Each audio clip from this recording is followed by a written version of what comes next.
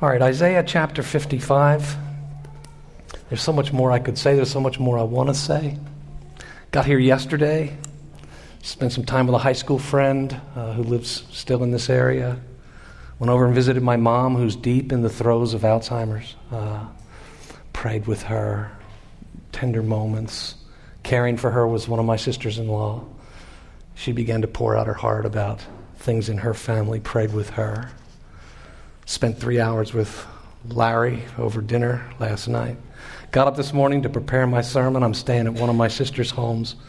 She made me coffee and started pouring out her heart, all that's going on in her family. Prayed with her. Didn't have as much time to review the sermon. But I feel like it's already been a wonderful trip home for me.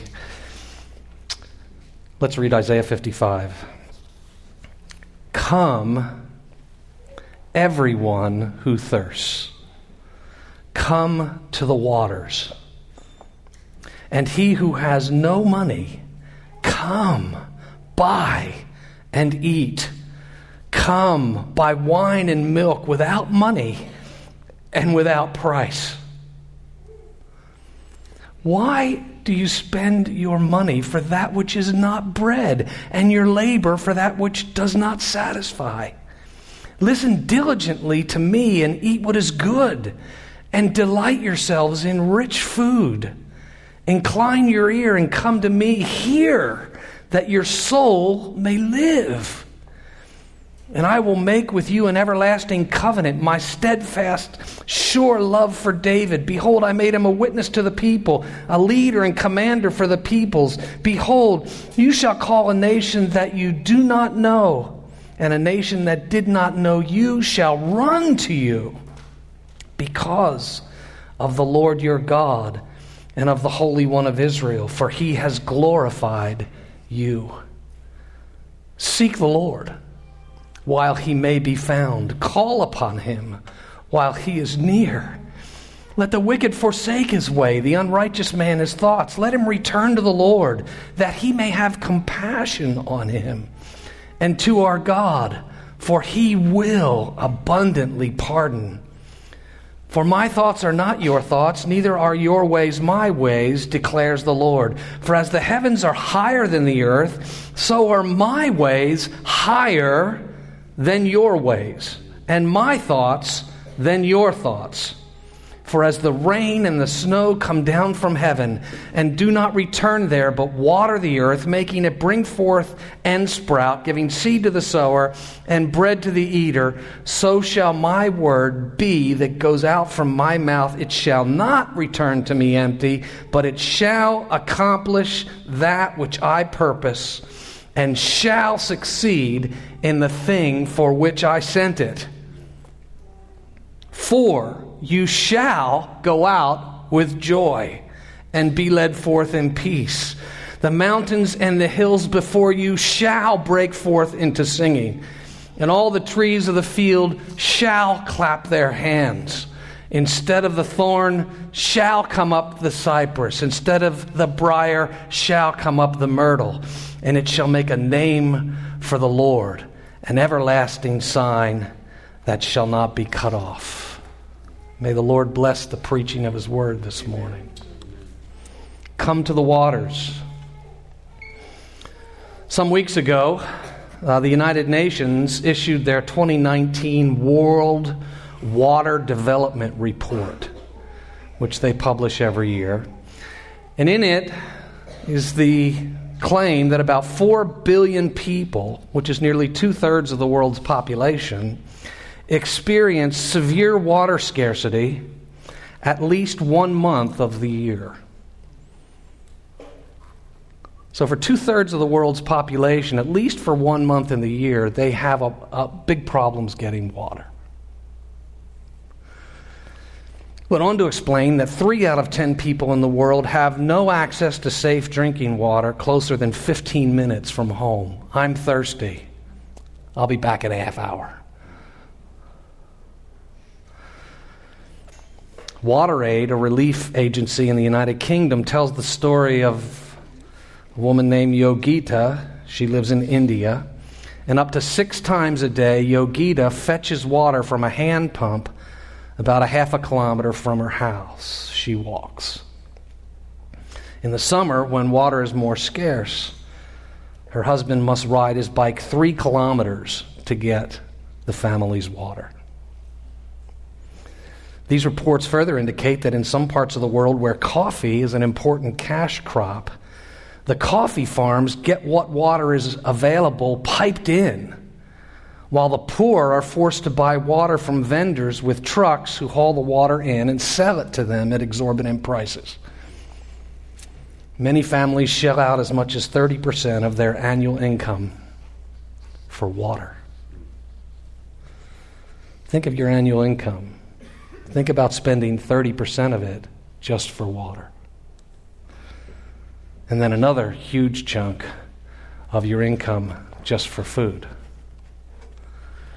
Water and food are necessary for life. Without water, without bread, these people will die. Their children will die. So they spend all they have. In the opening verses of this chapter, God extends an invitation, an urgent invitation to the poor to come to Him for water and for food. Water and food given freely without charge. Come, everyone who thirsts. Come to the waters.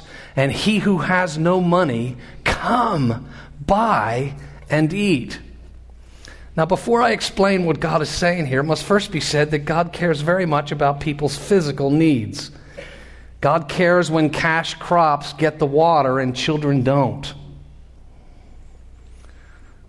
Jesus met the physical needs of the poor. He fed them when they were hungry. The early church cared for the poor as they preached the gospel.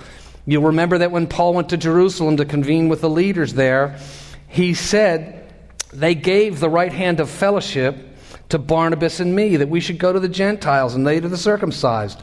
Only they asked us to remember the poor, the very thing I was eager to do. So we Christians are under an obligation to remember the poor and to be eager to do so. But when God speaks in this particular scripture of water and food, He's not speaking of the water people's bodies need to live, or the food that our bodies need to live, or the bread that satisfies the stomach. Instead, He speaks here by analogy of the water that our souls must have to live and the food that our spirits must have to survive. He speaks here of the bread that gives life to the inner being. Now, there's a thirst in our bodies. We're all familiar with it. We drink and that thirst is quenched. I love a cold drink of water when I'm thirsty. My wife doesn't like water so much. I love water. I love drinking deeply of water when I'm thirsty. So there's a thirst in our bodies. We drink and that thirst is quenched. There's like an that we feel and we sometimes even say. There's a similar thirst in our hearts, in our souls, in the inner man. We all experience this soul thirst. We all feel it from time to time. Just like with the thirst in our bodies, there's an inner sense of unrest, an emptiness, a sense that something's missing, a weakness that we feel, an uncomfortable longing. We've all become aware of a deep yearning within, in our souls, but we might not even know what it is. I'll tell you what it is. It's the thirst of a soul which can only be quenched by the God who made us to know Him and fellowship with Him, to receive life from His words, who made us to glorify Him and enjoy Him forever. And missing that, there is a thirst that we feel, that we experience. So here, God invites everyone that He has made, to come to His waters of life, to drink the waters that He provides, to drink freely, to drink deeply, to enjoy the deepest quenching of that thirst, at his waters. Come to the waters. The very first word in our text, come, in the King James is translated ho. It conveys a strong sense of urgency and importance. This is an urgent call. It's an urgent invitation to come to the waters that he provides and live. If we don't drink water, our bodies will not live. If we don't come to these waters, our souls will not live.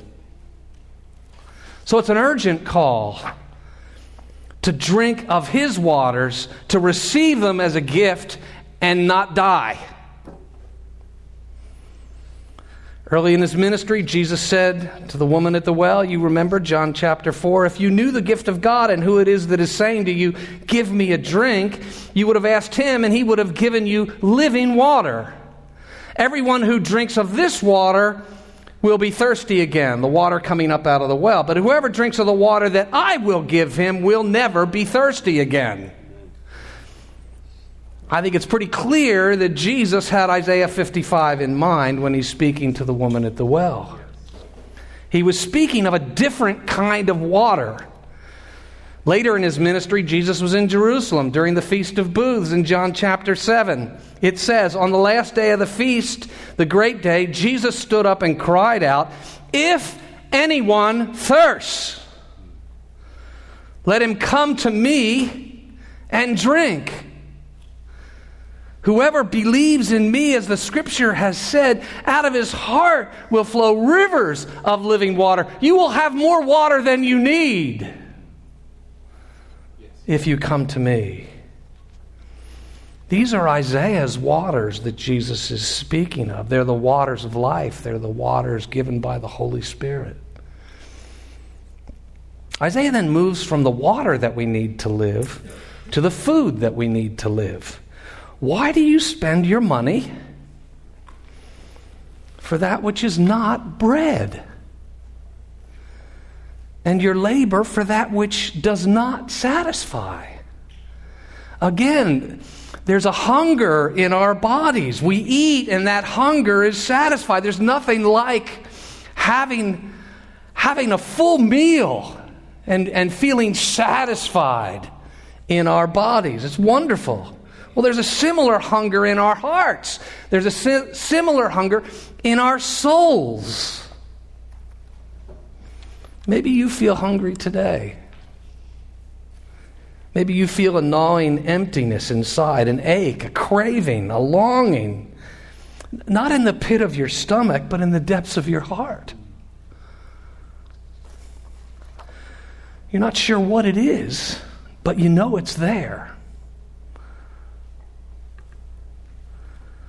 That great observer of the human condition, Bruce Springsteen, certainly knew that it was there in all of us, right?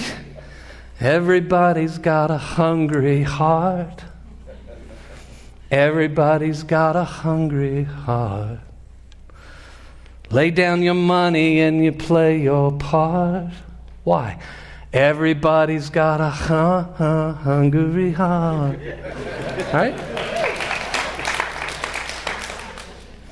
I think a more reliable observer of the human condition would be Blaise Pascal, the great French mathematician and physicist, who was incidentally involved in a Reformation movement within the Catholic Church that ended up getting squashed. Post-Reformation. Very interesting history, Blaise Pascal. He said this in his work Penses, which means thoughts. He said, what else does this craving and this helplessness proclaim? But there was once in man a true happiness of which all that now remains is the empty print and trace. This he tries in vain to fill with everything around him, seeking in things that are not there the help he cannot find in those that are, though none can help, since this infinite abyss can be filled only with an infinite and immutable object. In other words, God himself. Everybody has a hungry heart.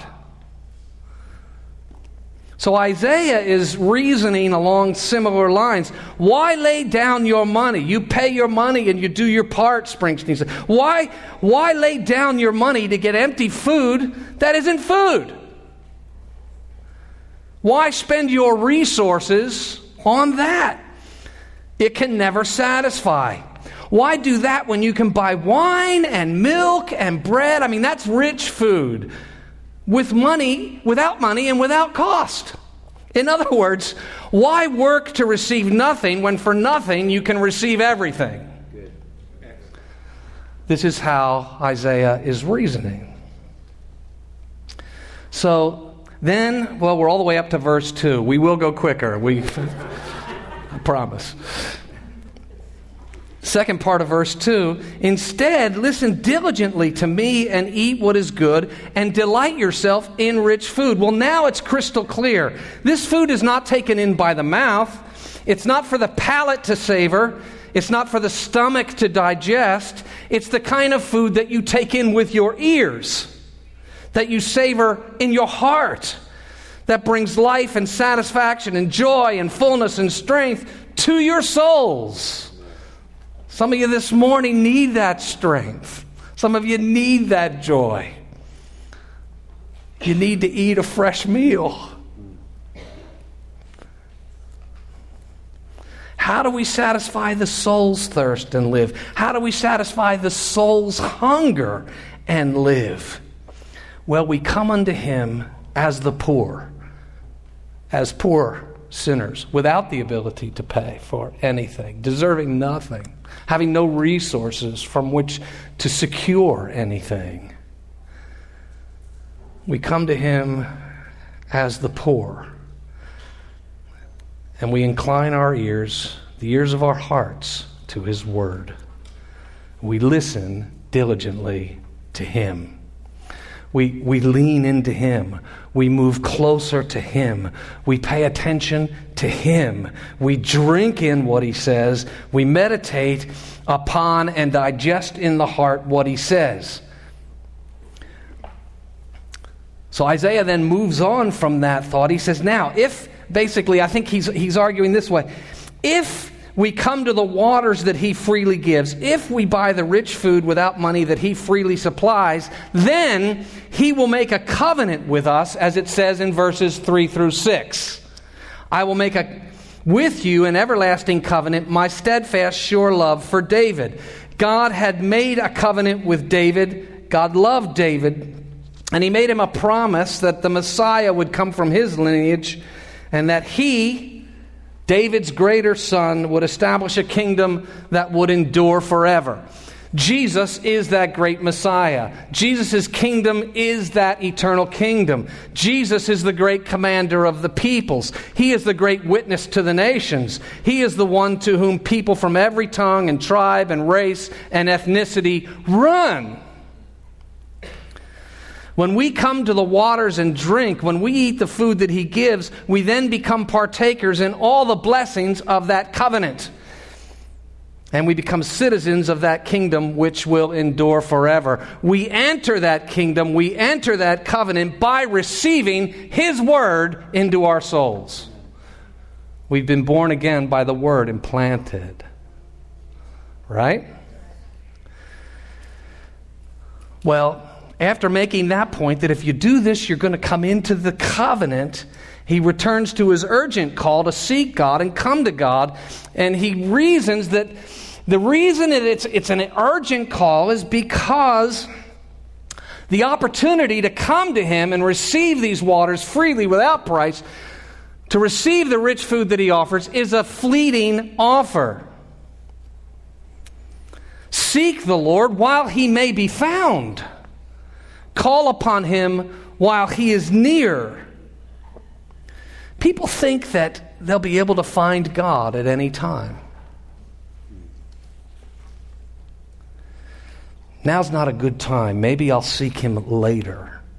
But God has appointed a time during which He may be found.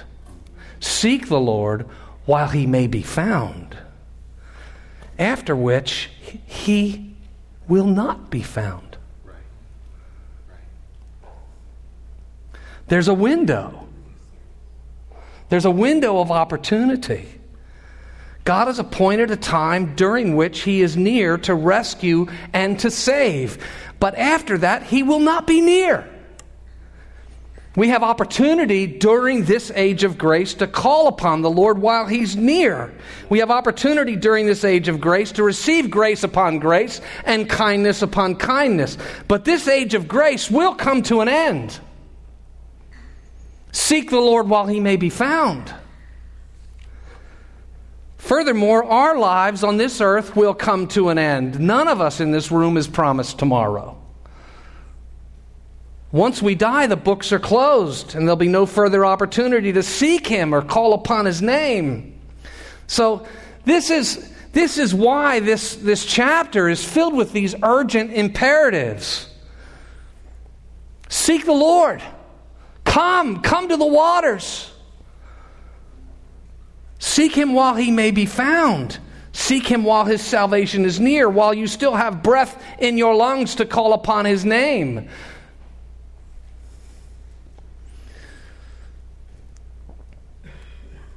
I just have a sense this morning that some of you, maybe some of you younger people, have the thought in your mind, well, I'll come back to God later. You know that there's truth in His Word. You've seen it lived out in front of you. You know it's genuine, but not right now. Oh, please do not presume upon the grace of God. Seek the Lord while He may be found. Come to Him now. Today is the day of salvation. Now, moving on through the chapter because we want to get to the end. It becomes clear that when we turn towards God, when we turn towards those living waters, when we come to the waters, we must turn away from our sinful thoughts and our sinful ways. Let the wicked forsake his way, and the unrighteous man his thoughts. We can't move towards Him and stay where we are at the same time. I'm standing up front. If I want to go to the back of the room, I have to leave the front of the room. I can't be at the back of the room and the front of the room at the same time. So as we're coming to the waters, He invites us, come to the waters. We can't come to the waters and stay where we are. We have to leave something behind. If I'm going to go to the back of the room, I have to leave the front of the room behind. And this is the way it is with coming to His waters. We must forsake something. What is it that we forsake? We forsake our way and our thoughts. In order to move towards God, God says we must forsake our sinful thoughts, which drive our sinful ways, and we must forsake our sinful ways. It's critical to understand when God says, let the wicked forsake his ways, let the wicked forsake his thoughts. He's not talking about the most horrible, dreadful, and vile people in the world. He's addressing all of us. All have sinned and fall short of the glory of God. We are all sinners, all wicked, all of us are evil. Though humanity is clearly and obviously fallen, we humans still think very highly of our own thoughts. We've filled the perfect world that God has made with all manner of evil, yet we remain very given to our thoughts and our ways. One would think that we would be more humbled at what our thoughts and our ways have produced. In our proud and fallen condition, we're very suspicious of God's thoughts and God's ways, as if they're not the best. I'm not sure His ways are really the best. I'm not sure His ways are really the best for me. I'm not sure His ways are really the best for our world. But look, His thoughts and His ways can never be less grand or less noble or less beautiful or less wise than our thoughts and ways. Right? He's God. For my thoughts are not your thoughts, neither are your ways my ways. For as the heavens are higher than the earth, so are my ways higher than your ways, and my thoughts higher than your thoughts. Our thoughts are infinitely lower than his thoughts and profoundly less glorious. Our ways are infinitely lower than his ways and profoundly less noble, profoundly less pure.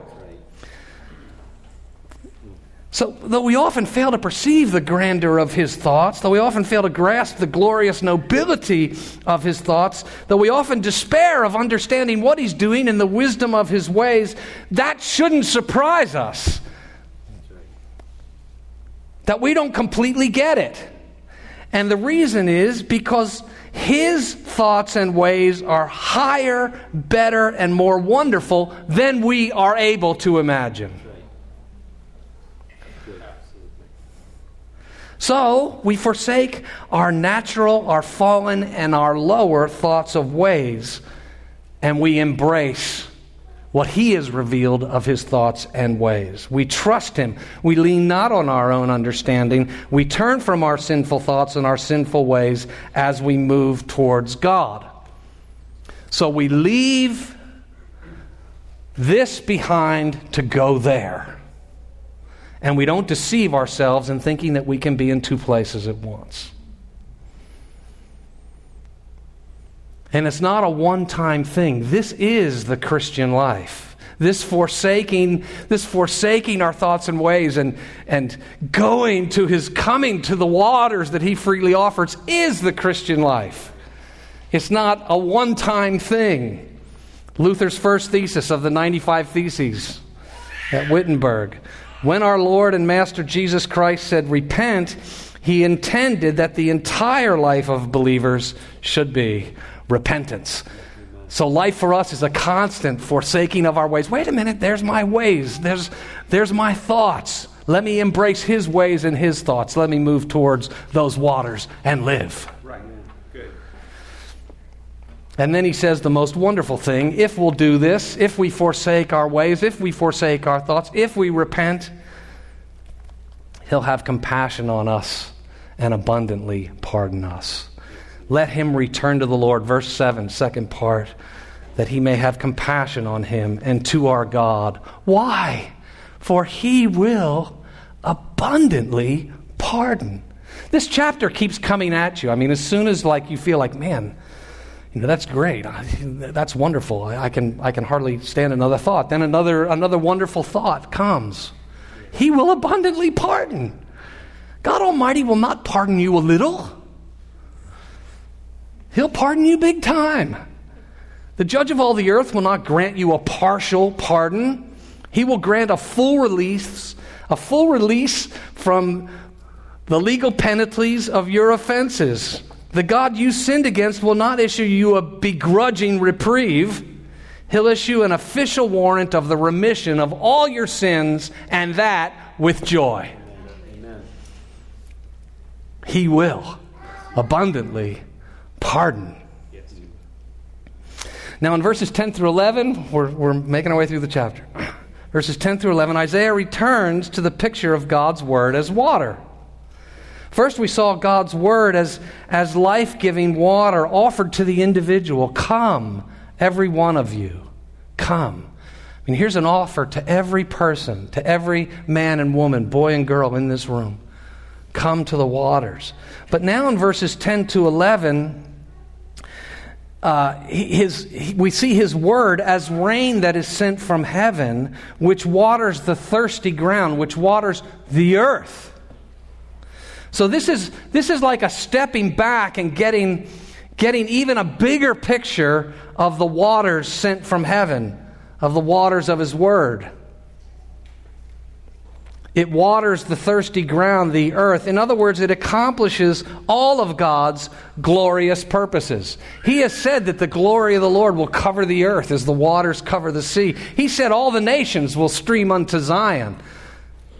His word is going to accomplish that. God has spoken into human history to reveal his plans and his purposes, and what he has said will be accomplished. For as the rain and the snow come down from heaven and do not return there, but water the earth, making it bring forth and sprout, giving seed to the sower, bread for the eater, so shall be my word that goes out from my mouth. It shall not return to me empty, but it shall accomplish that which I purpose and succeed in the thing for which I sent it. That rain sent from heaven that waters the earth will cause the earth to bear fruit. Did you notice? This was a beautiful spring this past spring. At least it was in Pennsylvania. Did you notice how the rains we received early in April caused the brown winter grass to green?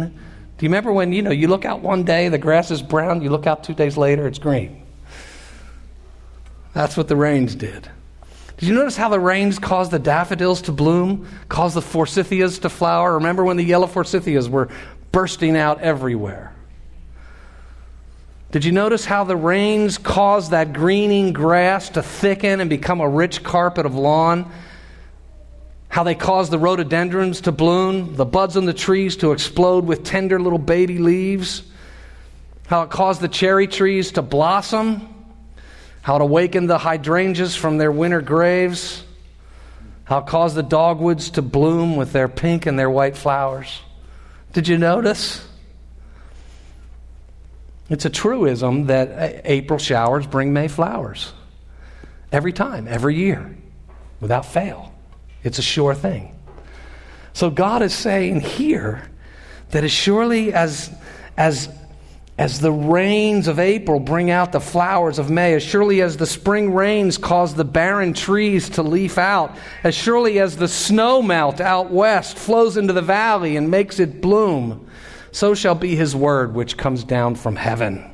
It will accomplish the purpose for which he sent it. It will bring forth life on the earth. It will bring forth beauty. It will bring forth a glorious renewal of humanity, and it'll culminate in a glorious renewal of humanity's home, the earth.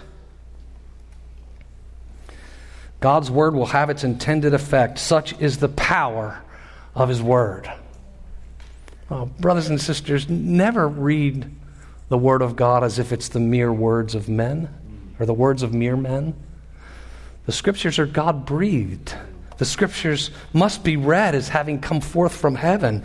They must be received as life-giving rain. Are you doing poorly in your walk with Christ? Has it been a difficult week, a difficult month? Has 2019 been less than fruitful for you? Has sin gained leverage over you? Are you in temptation? If so, can I ask you a very simple question?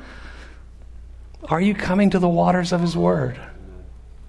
Are you drinking deeply? Are you receiving the life, the satisfying quenching of that thirst, the satisfying fullness of having a rich meal of his word? Are you taking in the rains which come down from heaven? Are you reading his word daily? Are you meditating on it? The man, the woman, the boy, the girl who delights in the law of the Lord, who meditates on it day and night, will be like the tree planted by the streams of what? Of water, not withering and bearing fruit. Look, if you start your day with coffee and the word rather than coffee and the web, the coffee will awaken your body and the word will awaken your soul. It'll be like a double elixir. It's good. It's a good thing to do. Let me just give you a piece of advice. Do general reading of God's word. Come to those waters and read. Just read. But as you're reading, look for maybe a particular verse. You're going through something right now. You're enduring something right now. You're in need of help. You're in the throes of temptation. Find a scripture that brings you life in the midst of that. And in addition to your general reading on a daily basis or semi-daily basis, Look at that verse again and again and take it in and drink it in and let it give strength to your soul. And you'll find that you will be increasingly purified and useful for the Master's work. One closing point. This text speaks not only of the written word, it speaks most profoundly about the Word made flesh, which has come down from heaven. In the beginning was the Word was with God, the Word was God. Jesus himself comes down from heaven. Jesus succeeded in the purpose for which God sent him, and he will succeed in fulfilling God's promises upon his return. When he returns, heaven and earth will be reunited. When he returns, paradise lost will be paradise regained. When he returns, this scripture will be fulfilled, verses 12 and 13. You will go out with joy and be led forth in peace. And the mountains and the hills before us will break forth into singing. All the trees of the field will clap their hands. Instead of the thorn shall come up the cypress. Instead of the briar shall come up the myrtle. When God says you'll go out with joy, he's speaking of a new and a joyful exodus. Coming out of slavery into freedom. When God says you'll be led forth in peace, he speaks of being led by the King himself into everlasting peace. When God says the trees of the field will clap their hands, and we used to sing about it in Tag, some of you remember, it means that all nature will rejoice with us. It means that nature will cease its forlorn groaning and start its eternal singing.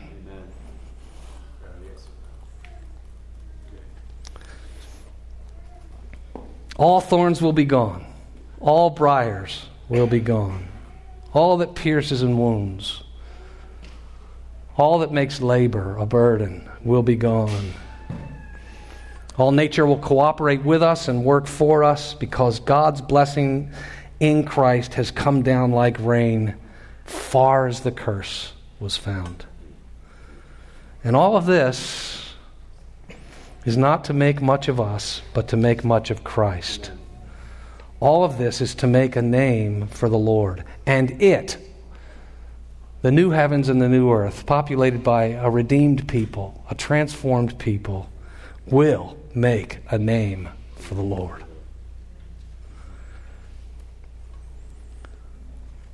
So all the thirsty who accepted the invitation to come to the waters, all those who have partaken of his rich food, all who have forsaken their own thoughts and their ways, all who have been abundantly pardoned from every tribe and every nation and every ethnicity will be living on a new earth where all nature is renewed. And that will make a name for the Lord. And it will be an everlasting sign, never to be cut off, as the last verse says, pointing forever to the glory of God in Jesus Christ our Savior. That's Isaiah 55. To him be the glory forever and ever. Amen.